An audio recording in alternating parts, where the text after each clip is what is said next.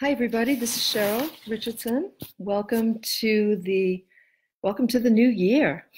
Welcome to 2019 and a little session on self-care.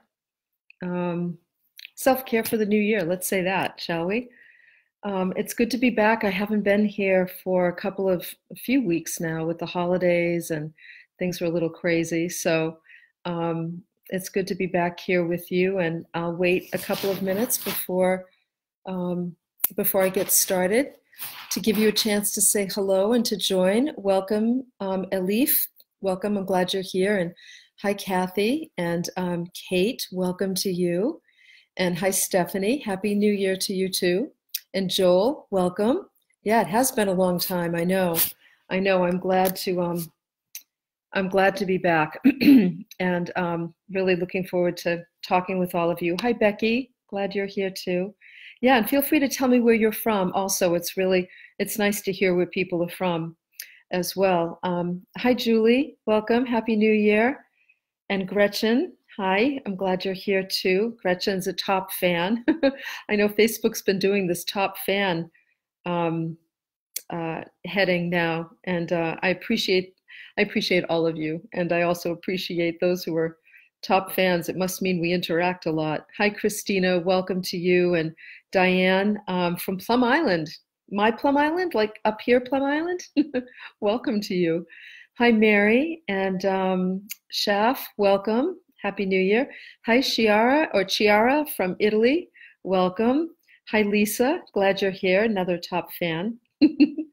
Hi, Janice from Tennessee, and Stephanie from the UK. I am coming to the UK, Stephanie. I don't know. I should think about that. I'm planning to come there for vacation and for a visit because I love the UK so much. But I suppose I could talk to Hay House or um, oh gosh, alternatives about maybe doing a talk while I'm there. It'd be nice to do that. I haven't spoken in the UK in a while, and I would really love to do that. So thanks for reminding me. I'll make a little note. Let me make a note, actually. UK visit talk. There. And then I hope you'll come, Stephanie. Hi, Debbie. Welcome from Florida, and Vanessa from London, one of my favorite places. Lori from Buffalo, cold place. And Helen from Australia. Welcome to you. I was just reading last night, just before Christmas, I told you all about Cy Montgomery's new book, How to Be a Good Creature, a memoir in 13 animals. And she's just this amazing woman. She wrote The Good, Good Pig and The Soul of an Octopus. And I saw Cy last week for lunch, and we were talking about her incredible travels and her work with animals. And I was just reading in her book last night, Helen. She was in Adelaide, Australia, I think researching emus. I want to say emus. And she writes about them so beautifully. Maybe want to see what they look like.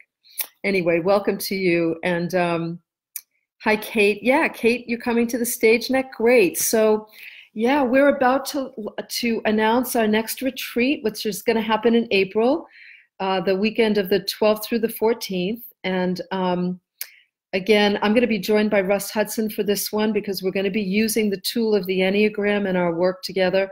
And really, this retreat, all of them are different, and they're all about dealing with the people who are there and what's going on in their lives. So they're kind of customized in that way.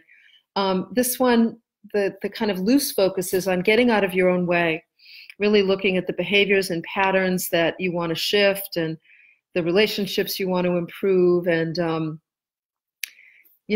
whatever challenges you're faced with, seeing them as a gift and working with them so that you are able to not only deal with them, but to learn and grow from them. So, but as those of you who have been to the retreats know, it really is about dealing with just being present for the people who show up and supporting them in whatever challenges they're faced with and whatever goals and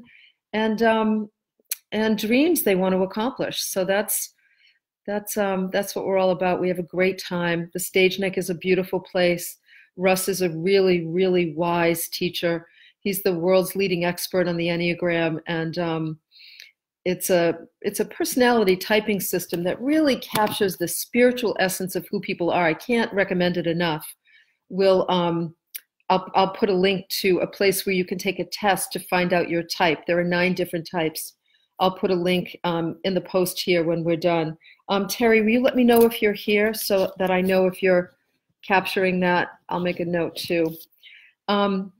So anyway, yeah, the retreats they're really life-changing for people who show up and fully, play full out and are really ready to make positive changes in their lives. And we have a lot of fun. We laugh a lot. And the ocean is gorgeous. We've got the open ocean on one side, and we have the harbor on the other side. The sunsets are beautiful. It's just a beautiful place. I like beauty, as you all probably know by now. Hi, Anne. Welcome from California, who's at lunch. I hope you're having something yummy. And hi, Penny and Gayla from Phoenix, and Catherine from South Haven, Missouri, it looks like. I don't have my glasses on. And Maria from Black Mountain, North Carolina. Hi, Philip from Liverpool. Welcome to you. And Nancy Powers, hi. And Michelle Richardson, you're a namesake. Wonder if we're related. Anyway, thank you all for being here. I'm really glad that you are. And I think I posted here on Facebook every year. I guess in some ways it's probably because of the stage that I'm in life, but I find myself really resisting goal setting and resolutions in the beginning of the year. I guess in a lot of ways, what I wanted to just talk a little bit about, and then I'll open up for your questions and support you in any way I can. I want to talk about what happens when we reach the sort of midpoint of life, whatever that is, or when we reach a milestone or a time in life when we begin to question things. Now, this can happen for some people in their late 20s, early 30s. And then it can also happen as we reach 50, where we start to make a shift from pursuing goals, striving for success, pushing ourselves and driving hard. We make a shift from that, if you're practicing good self-care, from that way of operating to allowing life to lead, is the way I'll say it. Allowing yourself to focus more on being present, becoming a receptacle for wisdom, scheduling quiet time, cultivating a practice of presence, meditation, however you want to define that. But you start, I find that I've reached a point in life where I want what's next for me to pull me toward it instead of me trying to push or strive or drive towards something. Does that make sense? And the way to be able to hear what life is saying, the way to be able to, thank you for the hearts. That's actually really helpful. When I say, does that make sense? When you press the hearts or the thumbs up, I guess it's our best way of interacting with one another, right? So there's just a way in which we grow tired or weary of pushing and striving all the time, driving to make things happen. A lot of you understand what I'm talking about. And we're invited to trust life more, to trust our higher wisdom more, to trust our intuition, to trust space more and patience. And the creation of time in our schedules. We're more interested in really becoming a chalice, becoming a receptacle for not only our own higher wisdom, but remembering that our own higher wisdom is connected to the higher energy of the universe, the thing that, the grace, if you will, I call it grace with a capital G. We're connected to this higher energy that leads us, that's always trying to lead us, that's always communicating with us in some fashion. The question is, are you present enough to hear that communication, right?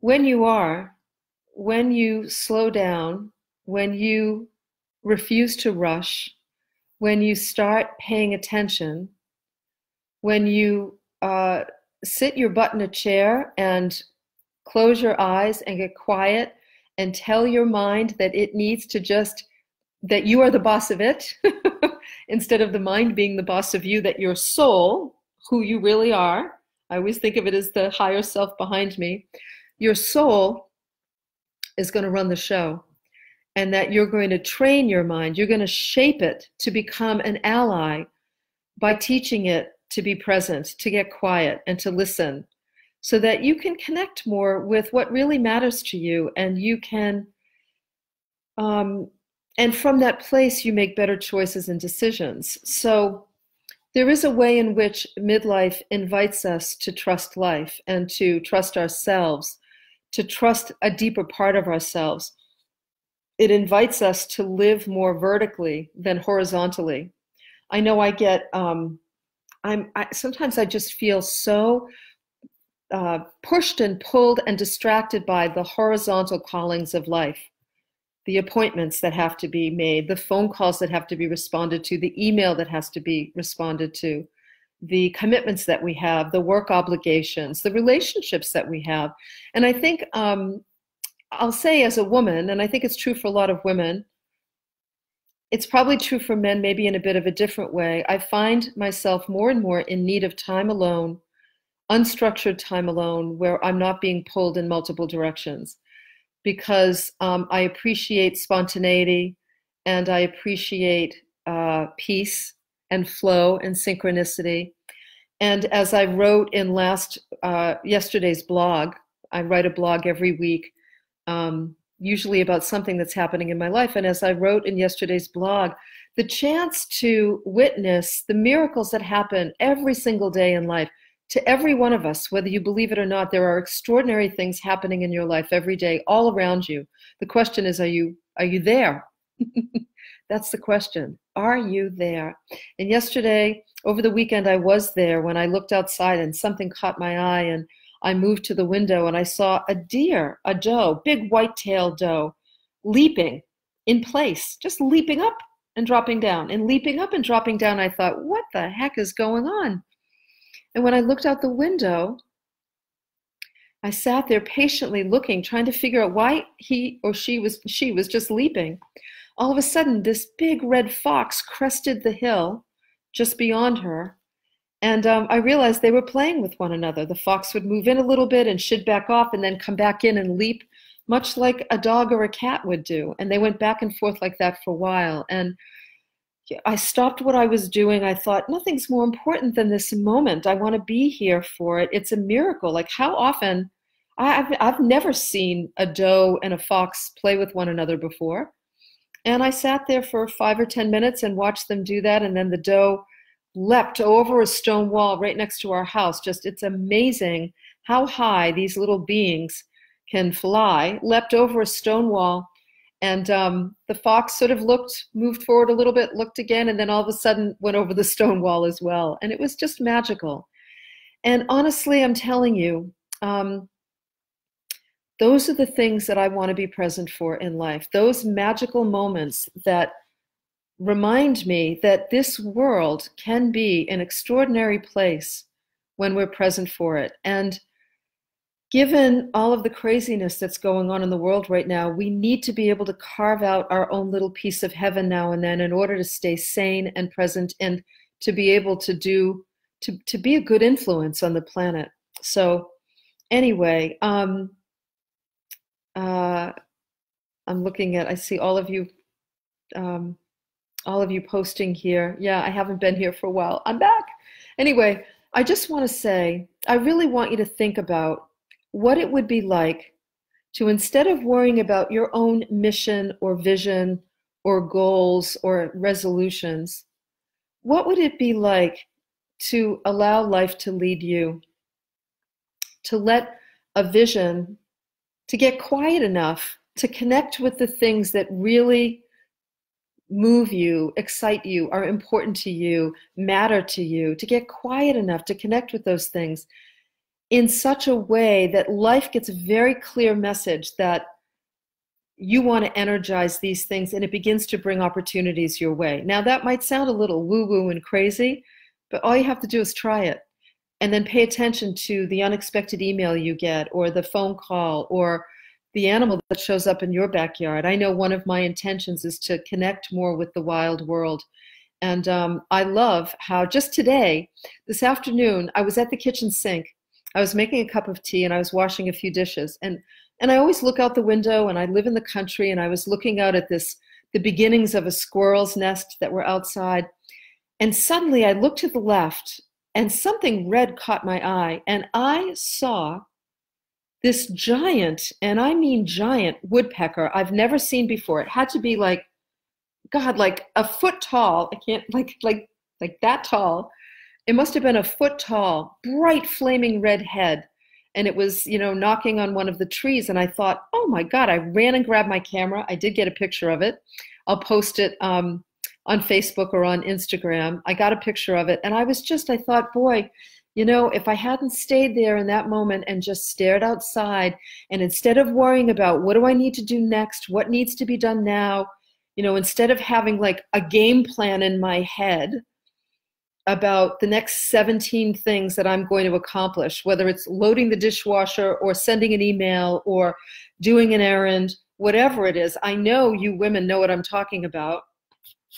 Instead of putting my energy there, I decided to actually just be present and look out the window and notice what was in my environment. And so I decided to be there. And that's what I'm saying to you. I want you to decide to be present in your life, to be here now, as they say, right?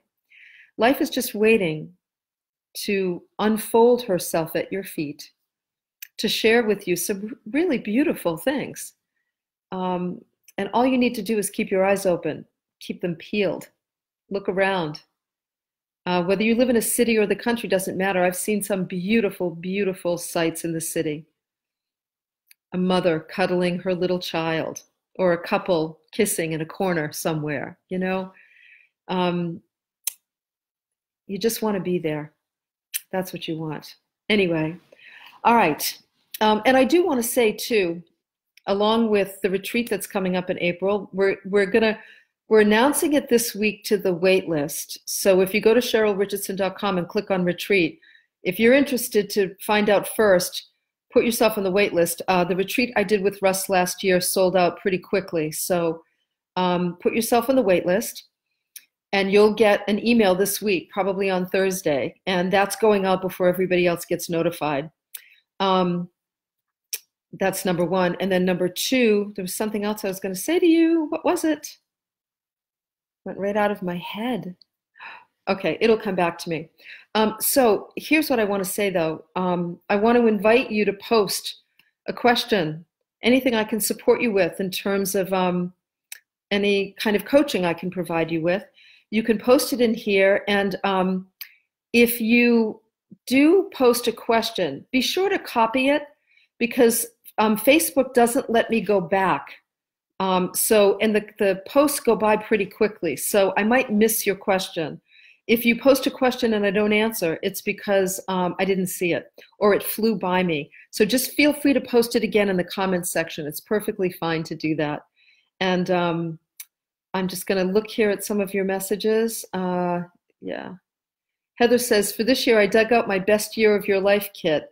From Debbie Ford, right? Yeah. Oh yeah, I remember Debbie's voice when leading the weekly community calls, and only met her once during one of her retreats. Yeah, the best year of your life. I forget the title of the book, but the best year yet is Kit is a really great kid as well. She was just so brilliant. She is so brilliant. Hi, Judy. Welcome to you. And Kath, welcome. I'm glad you're here. So let's see. Stephanie says, putting so much pressure on myself often stops me in my tracks and makes me feel overwhelmed. Really good point, Stephanie. That's what we do. We put a lot of pressure on ourselves. I do it all the time. I catch myself doing it. Often, if I'm feeling off, if my mood starts to plummet, I say to myself, what's going on? Where are you putting pressure on yourself? It's a really good question to ask. Where am I putting pressure on myself? Pressure is meant for tires, people. Not for human beings. And so, yeah, better to flow and allow and enjoy daily joy. Yesterday for me was watching a tiny bubble float around me as I was washing up. It's great. It seemed to float around me for a good 5 minutes. Yeah, that's what I mean about being there. We can find joy in really simple things. Thanks, Bonnie says, this, my time with you is a little slice of me time. Good. I'm glad it is. I'm glad it is. All right, I'm scrolling through, let's see, looking for your questions. Anything I can help you with? Oh, yeah. So Jan says, my mother's very ill with cancer. I'm struggling to accept it. I'm struggling to be positive in any way right now. You know, believe it or not, Jan, one of the things that's going to help you is embracing what you're feeling right now. So instead of, you don't want to struggle all the time, of course. And it's really smart to look for things like sometimes even just reading a good book to get lost in or to get some inspiration from, or talking to a close friend or walking in nature. Those things are important. And that at the same time, it's a hard thing to accept. It's really hard when a loved one is really sick, Jan. And in some ways, excuse me, we also want to embrace the reality of how hard it is. The tough things we go through in life forge gold. They make us stronger. They help us to grow.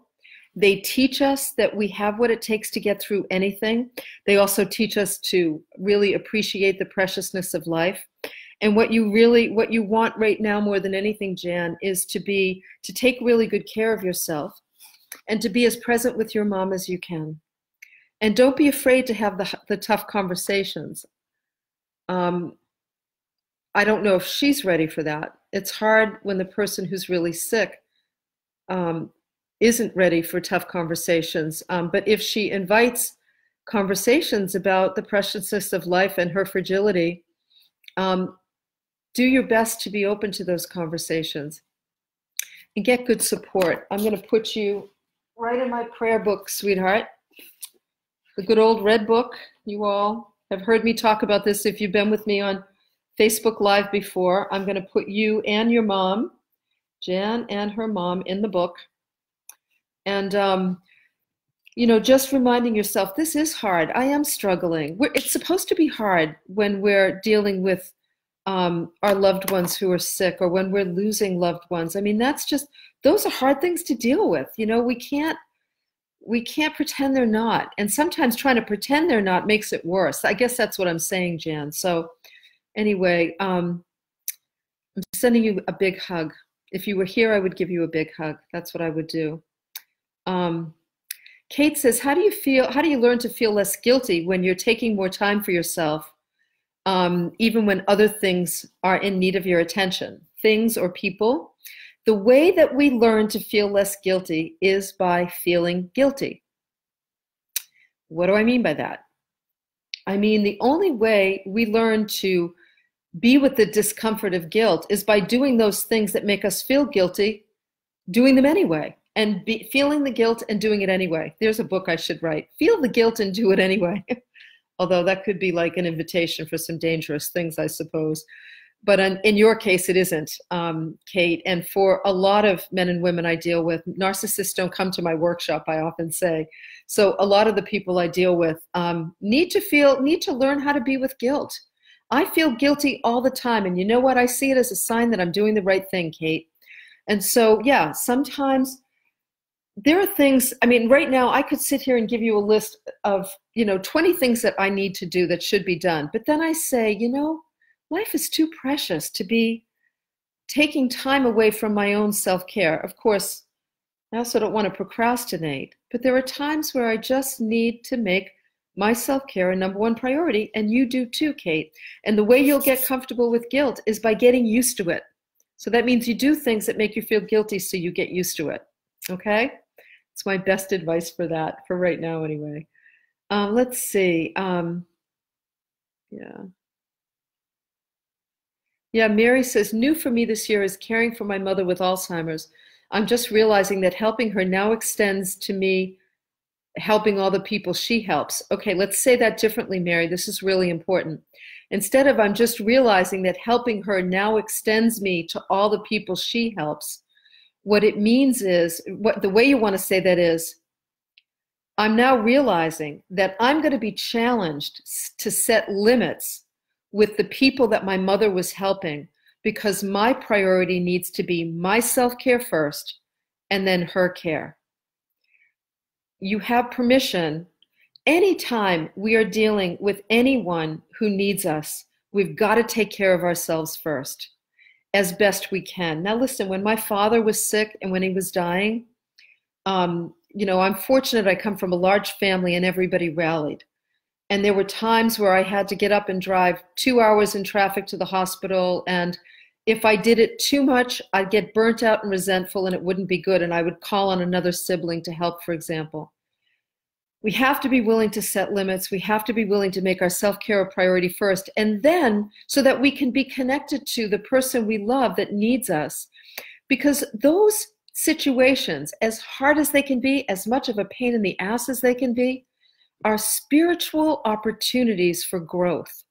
They challenge us to set limits, to set boundaries, to take better care of ourselves, and to be with the people we love during hard situations, to be there more, to have the difficult conversations, to discover what we're made of in some ways. And so you do not automatically have to extend yourself to the people your mom was helping. What you need to do is first get yourself some help and look for resources that may be able to provide them with help. Otherwise, if you're running thin already, you've waited too long, and we all do that, so that's no judgment, Mary. I'm just saying that what I want for you is to get a reserve of support, more support than you think you need. Okay? All right. Let me see. I'm looking at your questions here.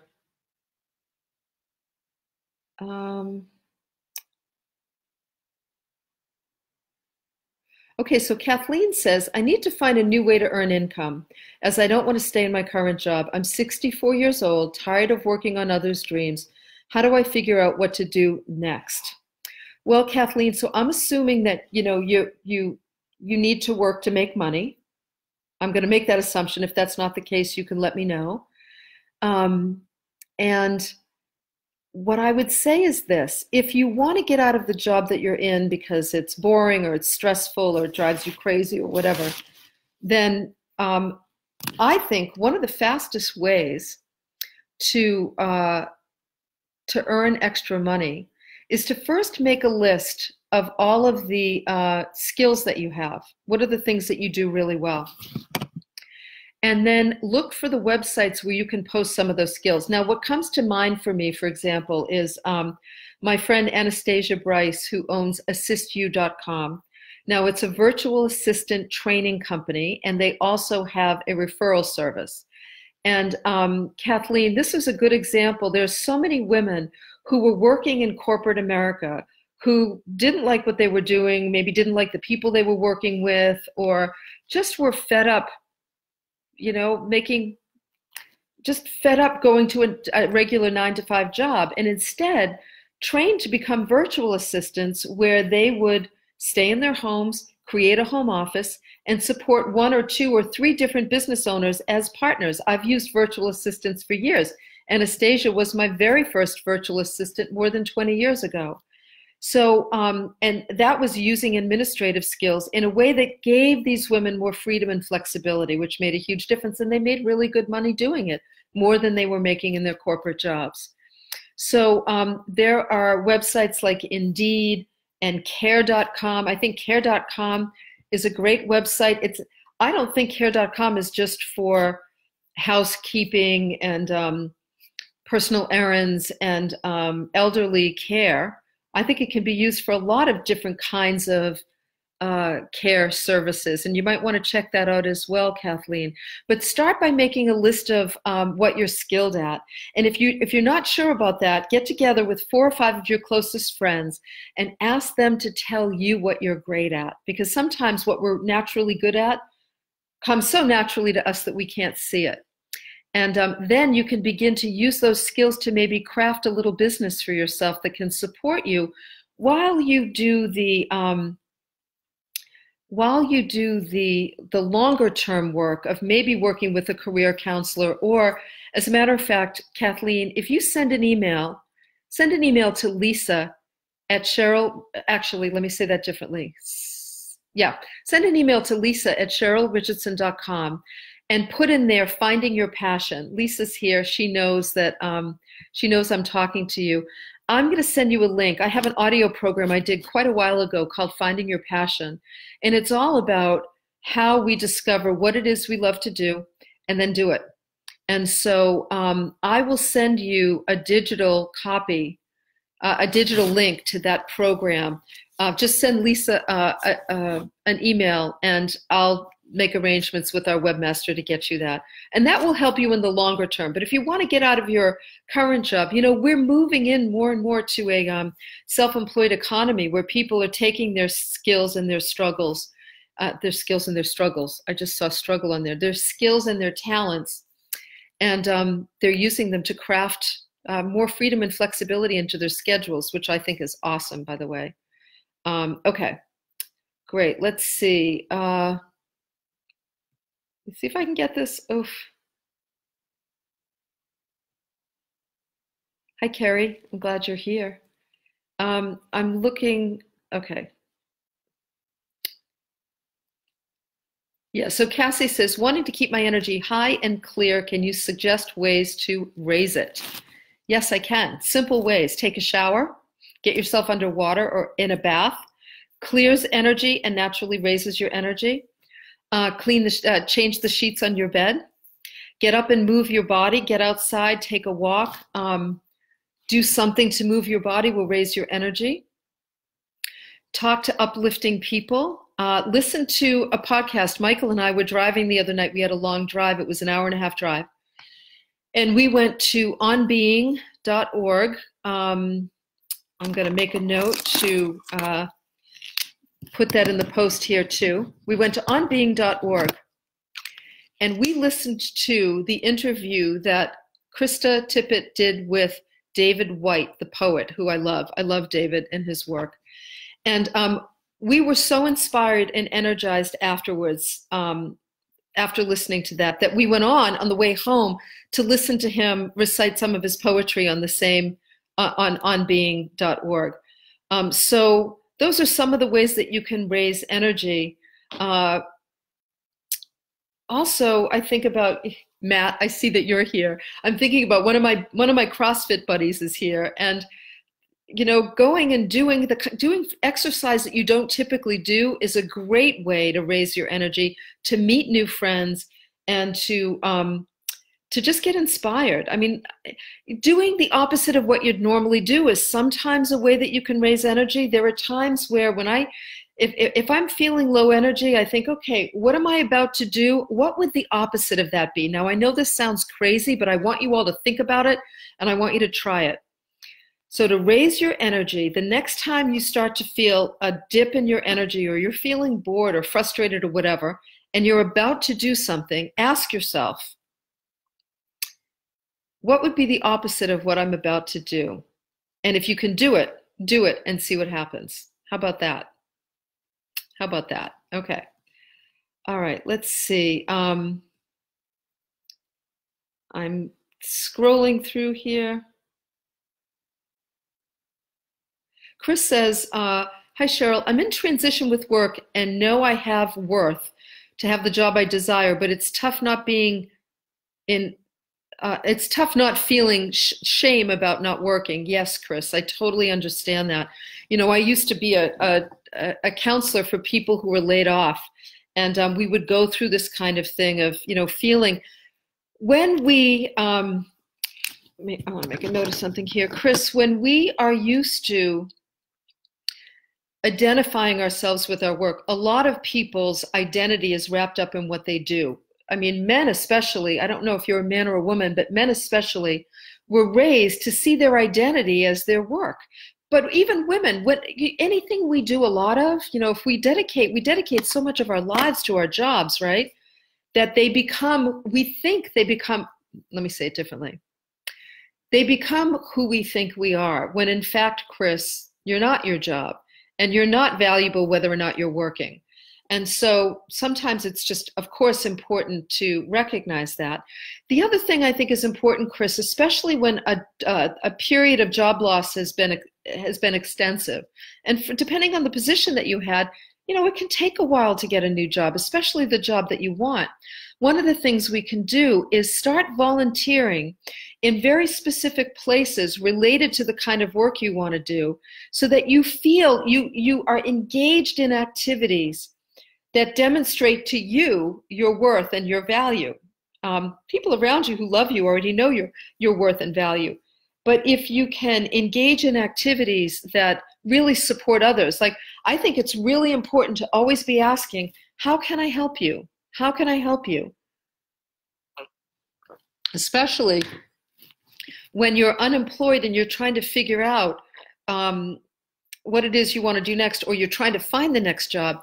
Finding places where you can volunteer your time, finding people that you can support, and instead of just having networking lunches related to finding, your job and your needs, have them and say to people, I'm here to see how I can support you, to see what I may be able to do to help you out. I mean, these are the kinds of things that are really important. So I would encourage you to begin there, Chris, to really work those muscles, those special muscles of yours that express your gifts and your talents. And you'll be feeling valuable in no time. And then the added benefit of that is you start meeting people who actually can lead you to your next position. I promise you that'll happen without a doubt. Okay, let's see. A couple more before we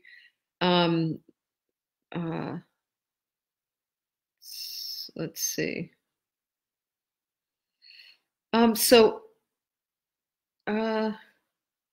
Facebook scrolls your questions by so fast, people, it makes me crazy. Okay.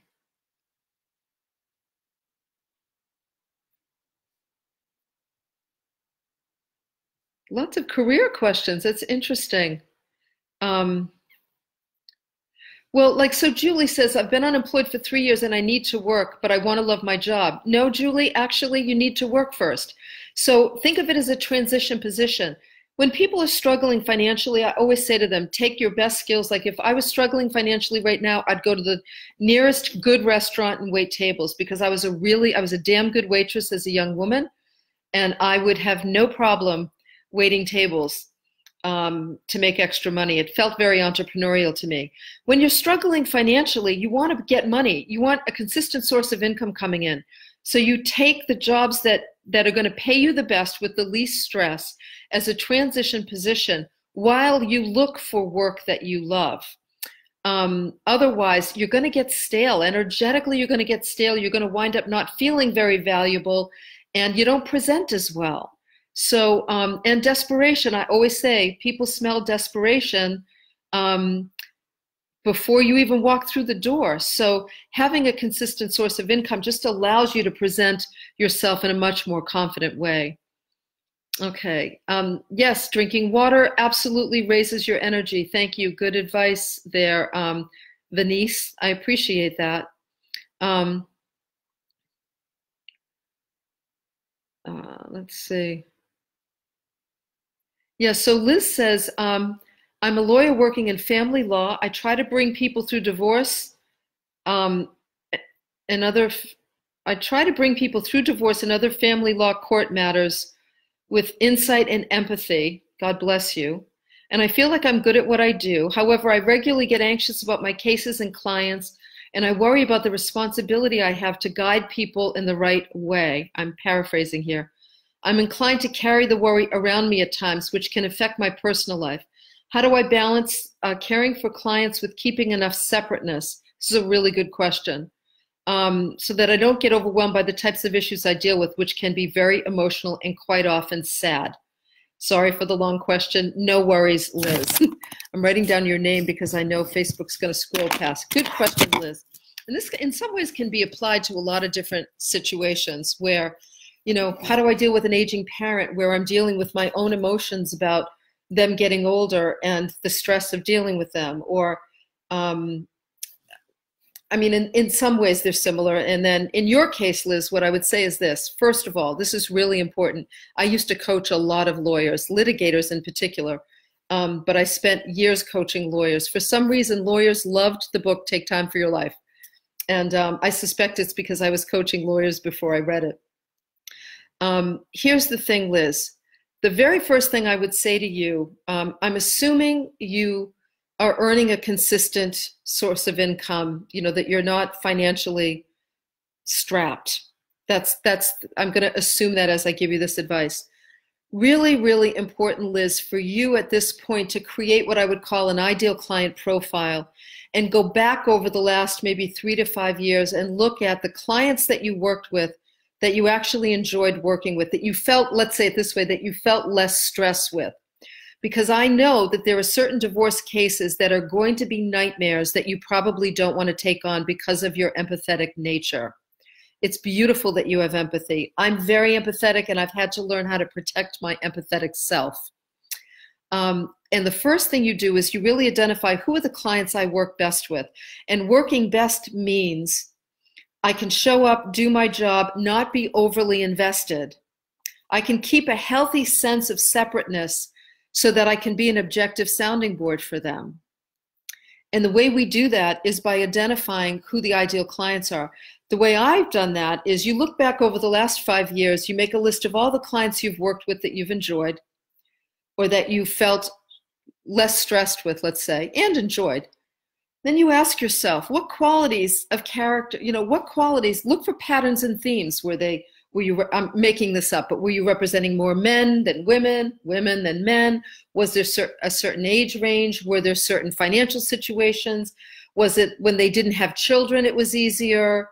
I don't know, whatever, begin to look for patterns and themes, Liz, in the ideal clients you've already worked with. And list those qualities separately. And then you want to choose the top 7 common qualities and consider that as an ideal client profile. Now I'm shortening this. If you and I were working together, I'd be more detailed about this. But what you want to come up with is the 7 common characteristics of an ideal client. And you want to begin to weed out any new clients that come your way against this list. In other words, when you're interviewing potential new clients, if they don't fit this list, gracefully refer them to someone else. You know what, this doesn't feel like the right fit, but let me tell you who I think you ought to talk to. That's going to kind of nip things in the bud early on. That's the first thing. Then the second thing is with the clients you already have, sometimes, Liz, I know this is going to sound crazy. I say this a lot to people, this little piece of advice. I say to myself, Cheryl, stay on your side of the line. So the moment I feel anxious or I start to feel concerned, overly concerned for someone else, I just say to myself quietly, get back on your side of the line, which means come back here, take a deep breath, and don't be afraid to tell the truth, which is, yeah, this is a hard situation. This might not come out the way you planned. I'm not going to sugarcoat things here because I don't want to set you up for a major disappointment. That's some of, my truth telling with as much grace as I possibly can is one of my ways of staying on my side of the line. Sometimes staying on my side of the line means I won't have a conversation with somebody until I'm in a better state, better frame of mind.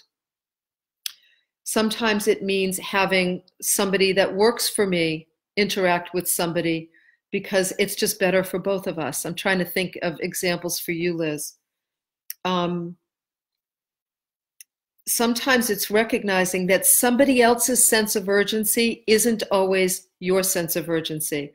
Now, I know it's tricky being a lawyer, and whenever we're dealing with people who are in highly emotional states, it can feel like they can make us feel like we need to act quickly, but that's not always the case. And I think it's important to let your clients know up front that you will do your best to be there for them, that you'll do your best to respond to them in a timely fashion, but it may not always be in the time they want. And letting them know that ahead of time, I think is a really smart thing to do. That's one of the ways that you can take the pressure off of yourself. You are not your client's life. Liz. You're not responsible for their choices. I mean, here's the last thing I'll say about this. Every soul that comes here has its own path. We're here to grow and evolve. We're not, life is hard here on planet Earth. I'm sorry, it just is. And different souls have different learning opportunities, Liz. And divorce is one big fat learning opportunity for a lot of people. And we don't have the right to deny anybody their learning opportunity. And sometimes people have to go through really hard things, and our job is to just be a loving witness. I guess that's what I want to say. And but the most important thing I want you to get out of this, Liz, is taking the time to do an ideal client profile, because I suspect that some of the clients you've taken on are clients that you maybe don't want to take on further down the line, especially if you've been in business for a while. We all outgrow the people we work for. If we're growing and evolving as people, we naturally outgrow the people that we work with. And the clients that we take on, the customers that we work with, when it's a service business, when it's relationship oriented in that way, unless both sides are growing. So, and since you're working with, with clients that are going to be moving on, you've got to make sure that you're upgrading your ideal client profile as you go along. Okay, I hope that's helpful. I hope that's clear. Let me know if it is by posting a comment, okay? Let's see. I'm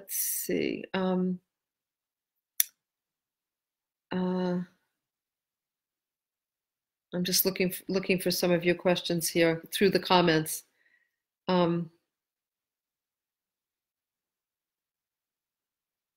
Okay, so Parvin says, I'm off work due to disability for a shoulder injury, but my insurance rejected my application for disability, so I'm not getting paid. I can't help it but feeling guilty for not making money. Where do I draw the line between self-care and a sense of responsibility to make a living? Well, Parvin, that line is often drawn by necessity, right? I don't know if you're in a relationship, if you're feeling guilty because your partner's working, I don't really know. But if you need to be responsible to make a living, then the question's going to be, is there a way for you to earn some money while you're healing? Or do you need to have a conversation with a household member that may be working to support the both of you, in which case you just need to be honest with the guilt that you're feeling. You need to be honest and ask how you may be able to help out. Sometimes I'll coach couples, for example, where one person loses their job, and I'll say to them, listen, if the other person is the breadwinner right now and you're feeling guilty, ask them what you can do at home or for them to pick up some slack so they feel supported on the home front while they're helping out financially as you are looking for a job or recovering from surgery or something like that. And then make sure that you make a commitment to do it, to support them in some way so that they feel like they don't, they know that you're aware of the fact that they're, the breadwinner right now, and you want to be able to pull your weight. That said, shoulder surgery is surgery. And I wonder, I will say this, Parvin, I don't know where you're from, but a lot of times insurance companies will reject the first disability claim because most people don't have the energy to make a second claim.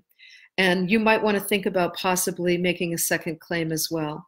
Especially if somebody's been paying into insurance, I would say that you need to maybe give it another shot. You might be surprised by what happens. Okay. All right, people, you know what? It's been almost an hour. I can't believe it. Thank you all for being here with me. I really appreciate that. And I'm glad to be back here with you, and I should be back here next week as well. Make sure, please, that you're subscribed to my newsletter at CherylRichardson.com. That's where I announce when I'll be doing the Facebook Lives ahead of time, so you definitely want to be subscribed there. And also, I invite you every morning, almost every morning, not every morning, because I don't put that pressure on myself, but almost every morning, I post a a daily affirmation message on Instagram. The username is Coach on Call, and I'll include it in the post here. My username is Coach on Call, so if you haven't been following me, please do, because I'm posting a new kind of affirmation that speaks directly to you about how you want to start your day and live your day. So you might want to check it out over there. And again, make sure if you want to be on the wait list to be notified of the retreat opening up this week, be sure to go to CherylRichardson.com to do that. I'll put a link here as well. Okay, when we're done. All right, everybody. Remember, in the new year, you want to be present to your life. That's the most important resolution you could make. Show up for yourself. Show up for this beautiful miracles that life is just waiting to show you. It's all around you. You just need to be there in order to see it. Okay? Thanks for being with me, everybody. Lots of love. Talk to you soon. Bye.